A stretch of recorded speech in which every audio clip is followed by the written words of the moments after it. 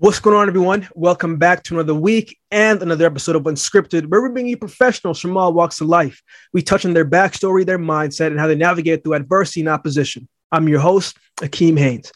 So we are going to do things a little bit different on the show. I've been getting a lot of DMs, a lot of messages on certain things that you guys would like me to touch on. And I appreciate every single person that takes the time to DM me or to email me and share their thoughts just about the show, because we want to continue to provide great content and to continue to make this an interactive show to our audience and to continue to grow together and to grow our community, right? A bunch of you have asked me to touch a little bit more on sports, right? Just touch a little bit more on track and field. And, we know you're doing the sports show with Point Blank, but if you could just touch on a little bit here and there, I think that would be really good. We'd love to know your thoughts on track and field, the World Championships coming up and just the variation of the season and a lot of other things like that. And I appreciate that. And so I will, right? As long as you guys continue to watch, continue to listen, continue to share your thoughts, continue to be interactive with the show, and I will do my best to bring the value that you guys may be asking for. So we're still going to bring guests, right? We're still going to have our great guests. We're still having professionals from all walks of life, and we're still touching on their backstory, and we're still having that wholesome conversation and feel to the show, right? That's not going to change. But I will be adding my take on certain sporting events, certain events, especially track and field. And I've dedicated a lot of my time to the sport. And so it makes sense that I give it back as you guys are asking for. So this episode, right, we are going to touch on a little bit of UFC, probably just one or two UFC fights. And if you want to hear the full breakdown of the main card of each fight, the main events of each fight, and then I'm going to be going into more detail on that on my sports show, Point Blank with Chantel Shan, where we talk about sports all the way through.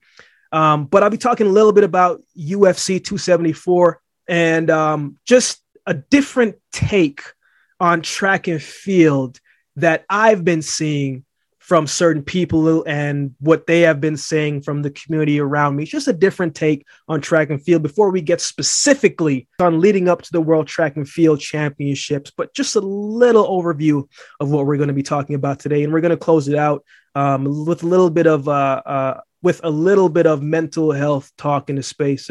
It's May is mental health month, and I think it's very important that we touch on that. So let's get into the first topic that we're going to be talking about today. Track and Field World Championships will be in Eugene, Oregon this year in 2022, and I think it is going to be, has the potential to be one of the best Track and Field World Championships that we've seen in quite some time. There are some variables and some things that have to come in alignment for it to happen. And maybe I'll do a separate video and episode and touch on a bunch of different things. But for right now, I just want to touch on the mindset and the frame of a track and field athlete, right? I've been retired since 2017. And even though I'm retired from the sport, I still work with a bunch of these elite athletes in different fields. So while I may not physically be on the track, my eyes and ears are still low to the ground. And it's always interesting to me when I have certain conversations with people and they bring up the sport of track and field and they say, man, why is this person running so well this moment? And then the next moment, they're not running so fast. It's like, what's happening? Isn't it the same distance? Right? Literally, this was a conversation that I was having the other day, and I just sat and listened. And I'm thinking to myself, it's not as easy as you think. Like, it's not as easy as you are making it sound like it should be.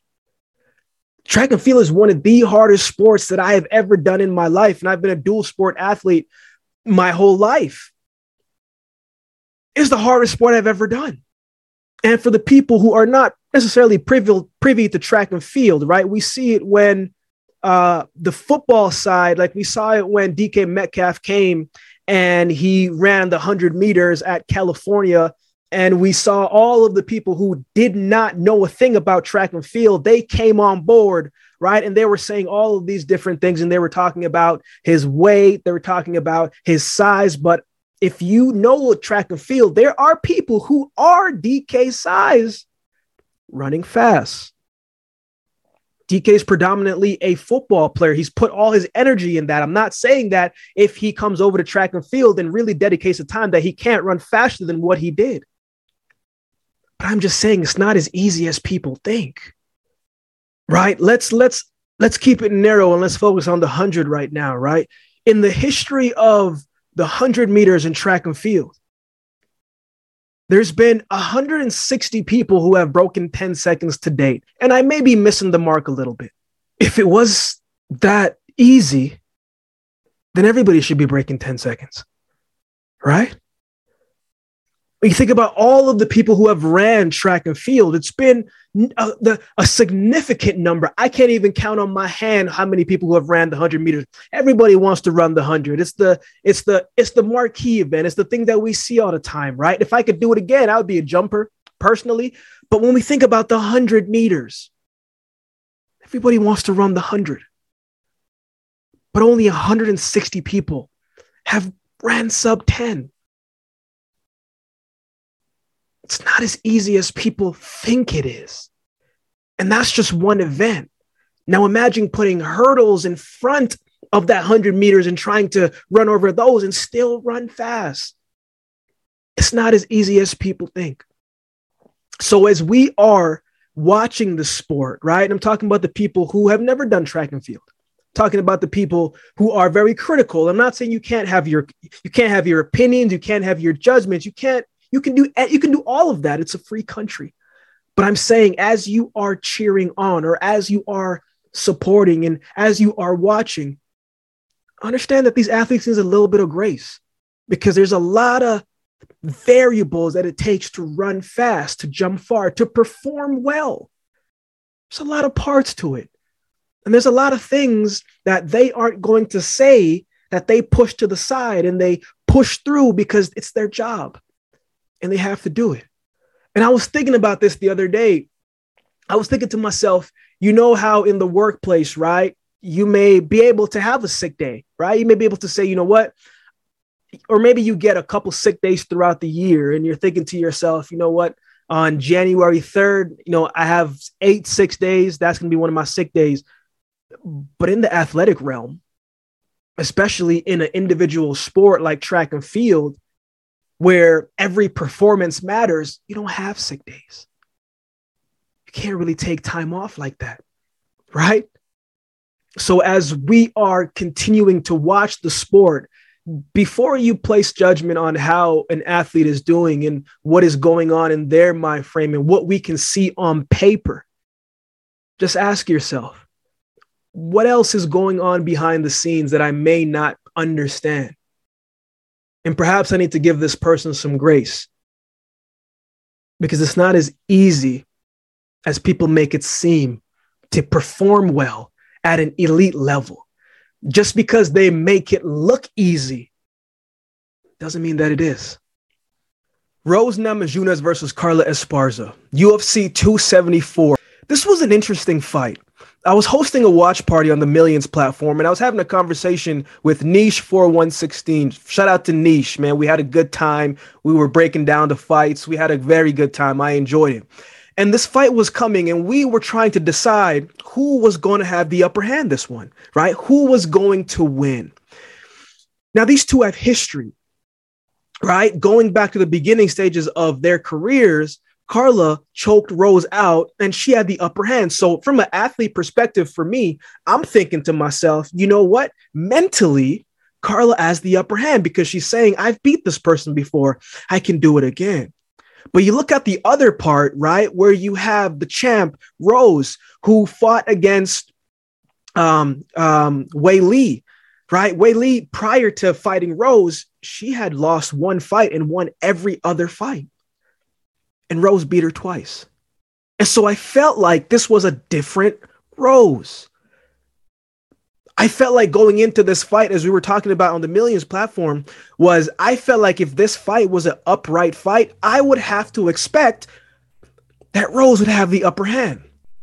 I was watching some of her movements when she was training, watching the embedded stuff that the UFC does. And I was watching her strike and she's precise and her timing is right. And for someone who's 115 pounds, she's got a lot of power. right? She's very sharp. And I was thinking as we were breaking down the fight, I said, you know what? I think if this is an upright fight, I think this is a fight that Rose will possibly win and maybe even knock out Carla. But on the other hand, I said, I have a feeling that Carla's going to be able to take her down. And if she can take her down, then she will have the upper hand. And as the fight started to play out, it was nothing that we expected. If you were a spectator or an analyst or whomever the case may be, as people watching combat sports, we didn't think that the fight was going to go like this. We didn't think that the fight was going to be a mix of a cat and mouse versus chess versus checkers. We just didn't think it was going to be like that. And I remember watching the first round and thinking to myself, I was like, how do we score this? Right? Like, how are the judges going to score this? Are they going to move towards the aggressor? Are they going to move towards the person who took or at least tried to make a move? Were they going to? I didn't know how they were going to do it. I didn't know how they were going to do it. I thought to myself, you know what? Whoever gets the first takedown, whoever lands a couple clean strikes, they're probably going to win the round. Because that whole fight, I felt like Rose gave too much respect to Carla. And I thought the whole two in the ring, I thought they were showing way too much respect for each other. And sometimes when you're in a position where, you know, it's pressure and you're not sure what to do and you don't want to make a mistake and you want to be perfect and you want to make the right move, you don't want to make the wrong move, that sometimes when you don't want to make the wrong move, you end up not making a move. And I felt like that's what we saw. And every round kind of played out like that. And every round was kind of the same. But there was a round where Carla started taking a little bit of a risk. It wasn't a lot, but it was enough to get the points. Yeah, she landed a takedown, but Rose got right back up. She landed another takedown, but Rose got right back up. But we have to judge it on something. We have to judge it on something. And so I was watching some of the post-fight stuff, and Rose felt like she won the fight. And I'm thinking to myself, but how? You landed maybe one or two strikes, but you didn't do anything to say that she won the fight. At least Carla took a risk and tried to do something. I don't know what happens next. We're probably not going to see a rematch. So I don't know what's going to happen next. But I want to ask you, what would you like to see happen next? What was the thoughts of it on your fight? And if you thought that this fight was going to play out like how it did play out, you are crazy. Because this was a fight that none of us thought it was going to go like this. Michael Chandler and Tony Ferguson. I got the makings that this was going to be a good fight, right? Like, Michael Chandler has never had a boring fight. He's always going to give you something of not only entertainment value, but he's going to give you his heart. He's going to get up every single time that he's knocked down. As long as he is breathing, as long as he's able to get back up, he is going to get back up and he is going to push forward. He's going to bring it. He's going to fight. Tony Ferguson, you know, I was saying before as I was hosting the watch party on Millions, I was saying like these two are coming in both with great resumes, but they're coming in both of them with losses in their past couple fights. And it's not a good feeling from a psychological standpoint when you may be a crowd favorite, but you've lost your recent fights.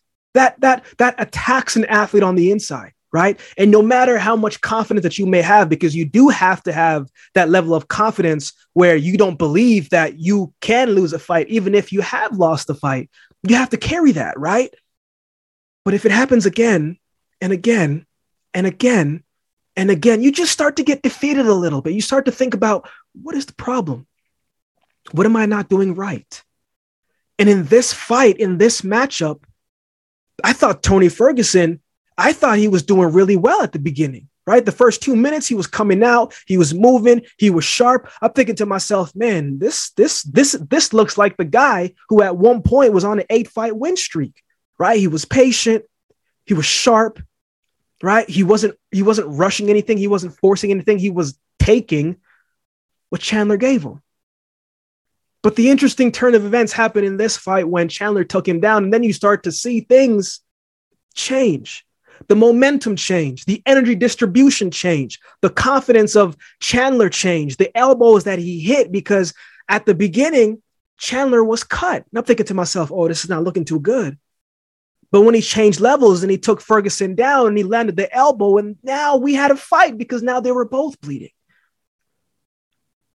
Now it's just not about a physical fight. It's who has the heart, who has the will, who has the wherewithal to outlast the storm, who can keep pushing forward. Now, the second round came out and everything changed at the drop of a hat. I've always heard in boxing when people say, especially in life, it's the hits that you don't see that hurt and hit the hardest. But the kick that Chandler gave Ferguson, he saw it coming. But there was nothing that he could do. It happened so quickly. And I think I know why it happened is because in all of the fights that Chandler has done, kicking was never really his forte. You knew he was going to come out swinging. You knew he was going to take you down if he could, but you knew a lot of times that the kick isn't something that you should be worried about. But on this night, when things aligned, when he saw an opening, when he saw what could happen, when he saw an opportunity to put that foot up. And even though Ferguson saw it coming, it was too late because it was so quick. It happened in an instant that there was nothing that he could do about it. And that was it. The craziest thing about this fight was I was thinking to myself, where does each fighter go next? Because somebody has to win, somebody has to lose, and the loser is already on a losing streak. So where do they go? I don't know. I would love to hear your opinion. Maybe maybe you have an opponent that you could see Tony Ferguson fighting and what happens next. But for Michael Chandler, how you seize the moment when you have gotten the victory. He called out 3 people. And I have a feeling that every person that he's called out, Dana White and his team are probably going to try to see what is the best outcome for Michael Chandler. Would love to know your thoughts. Who do you think he should fight next? May is Mental Health Month. The interesting thing about life, right, is that we all struggle with certain things. We all struggle with something, right? And though our makeup is we are strong people, right? We can push through and endure a lot of things in life. It still doesn't mean that we're superhuman beings. So I don't know what Mental Health Month means to you. And I got to be honest, I don't even know if I've really considered more focus on this month per se, because I've always been just taught to just push through. I've always just pushed through, right? And I never really gave my mental space really much thought. Even when I wasn't in a good mental space, I still pushed through. Even when I still pushed through. Regardless of the case may be, the outcome was I was going to push through. And so one of the things that I've done differently in this season of my life is I've been more honest with myself. It's been a very challenging season in many different ways, as it has been for you, right? Dealing with the pandemic, coming out of the pandemic, and maybe transitioning into something, and maybe just trying to figure some things out, or maybe you are restarting anew in certain areas. It's tough. It's challenging. It can be a lot. And I think one of the best ways how we can acknowledge our mental health and especially make a change in that capacity is knowing when we are tired and acknowledging it, knowing when we are frustrated and acknowledging it, knowing when we are annoyed and not sure what is going to come next and acknowledging it rather than just pushing it aside. Because whatever we push aside gets suppressed and we become bitter, and it creates something inside of us because we don't know how to cope and to deal with certain emotions. But we have to deal with it. If we can understand how we feel, if we can understand the core root of how we got to this feeling, then we can find a solution on how to start the process of fixing it. I say the process, I'm not saying fixing it right away, because there is a process and steps that it takes to solve a problem. And I think it's very important that in this mental health month, that you make it a priority to figure out how you feel and what's the root of what is making you feel like that. It's hard to fix something that you haven't acknowledged. And I think it's very important that we no longer just push things aside, that we deal with it head on and we face it. And it's going to be different. But I just want to remind you today that you are not alone. And all of the feelings that you have felt, the anxiety, the depressive state, the negative thoughts, you aren't the only one to feel like that. We have all felt those feelings. But I just want to remind you today that it's okay if you don't have it all figured out, that it's okay if you aren't sure what is going to come next. You take it one day at a time and you really double down on your foundation that has helped you got through tough times before. And if you need help, if you need words of encouragement or need advice or whatever the case may be, perhaps this is the season that you double down on your friendships and your relationships. If you've been a great friend to everybody that's around you, if you've been that voice of reason for everybody around you, perhaps it's time for them to return the favor. Isn't that what a friendship is about? Isn't that the powerful relationships that we have to be able to be vulnerable with those that we care about, with those that we love, knowing that they're not going to judge us, but they want to see the best for us? And I'm not just speaking at you, I'm speaking to myself, because for a great portion of my life, I never asked for help. I didn't think I needed it. But that's not the reality of how it works. We all need help at some point in our lives, at some stages in our lives. And if you're doing all that you can, if you are controlling all that you can, if you are pushing forward with all that you can and controlling all that is in front of you, and you still feel a little off, then perhaps you take your mental state a little bit more seriously and you go and you ask for help, or you go and at least bring up the conversation to say, you know what, I don't have everything figured out. So let this be the mental health month that you dial into your emotions, to what's going on inside, rather than pushing it aside. The best way to deal with something is to face it, is to think about it, is to lean in it. Because if we can lean in it, then we can get understanding as we're going through it.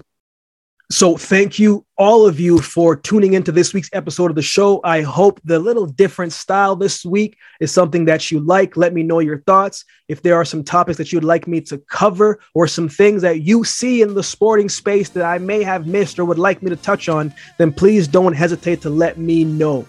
If you are watching this on YouTube, then also subscribe to the audio side of the show. If you are listening to this on your favorite audio platform, then do us a favor and subscribe to the YouTube channel, where you can check out the visual episode as well too. And before we go, do us a huge favor. Head to Apple Podcasts, Apple iTunes, leave a rating and review of the show. This truly goes a long way. And I mean truly goes a long way in moving the podcast forward. If you have 5 minutes on your hand, please do us that huge favor. It literally takes maybe a minute max, right? Leave a rating and review of the show. We want to be able to continue pushing this show forward. So we'll see you next week.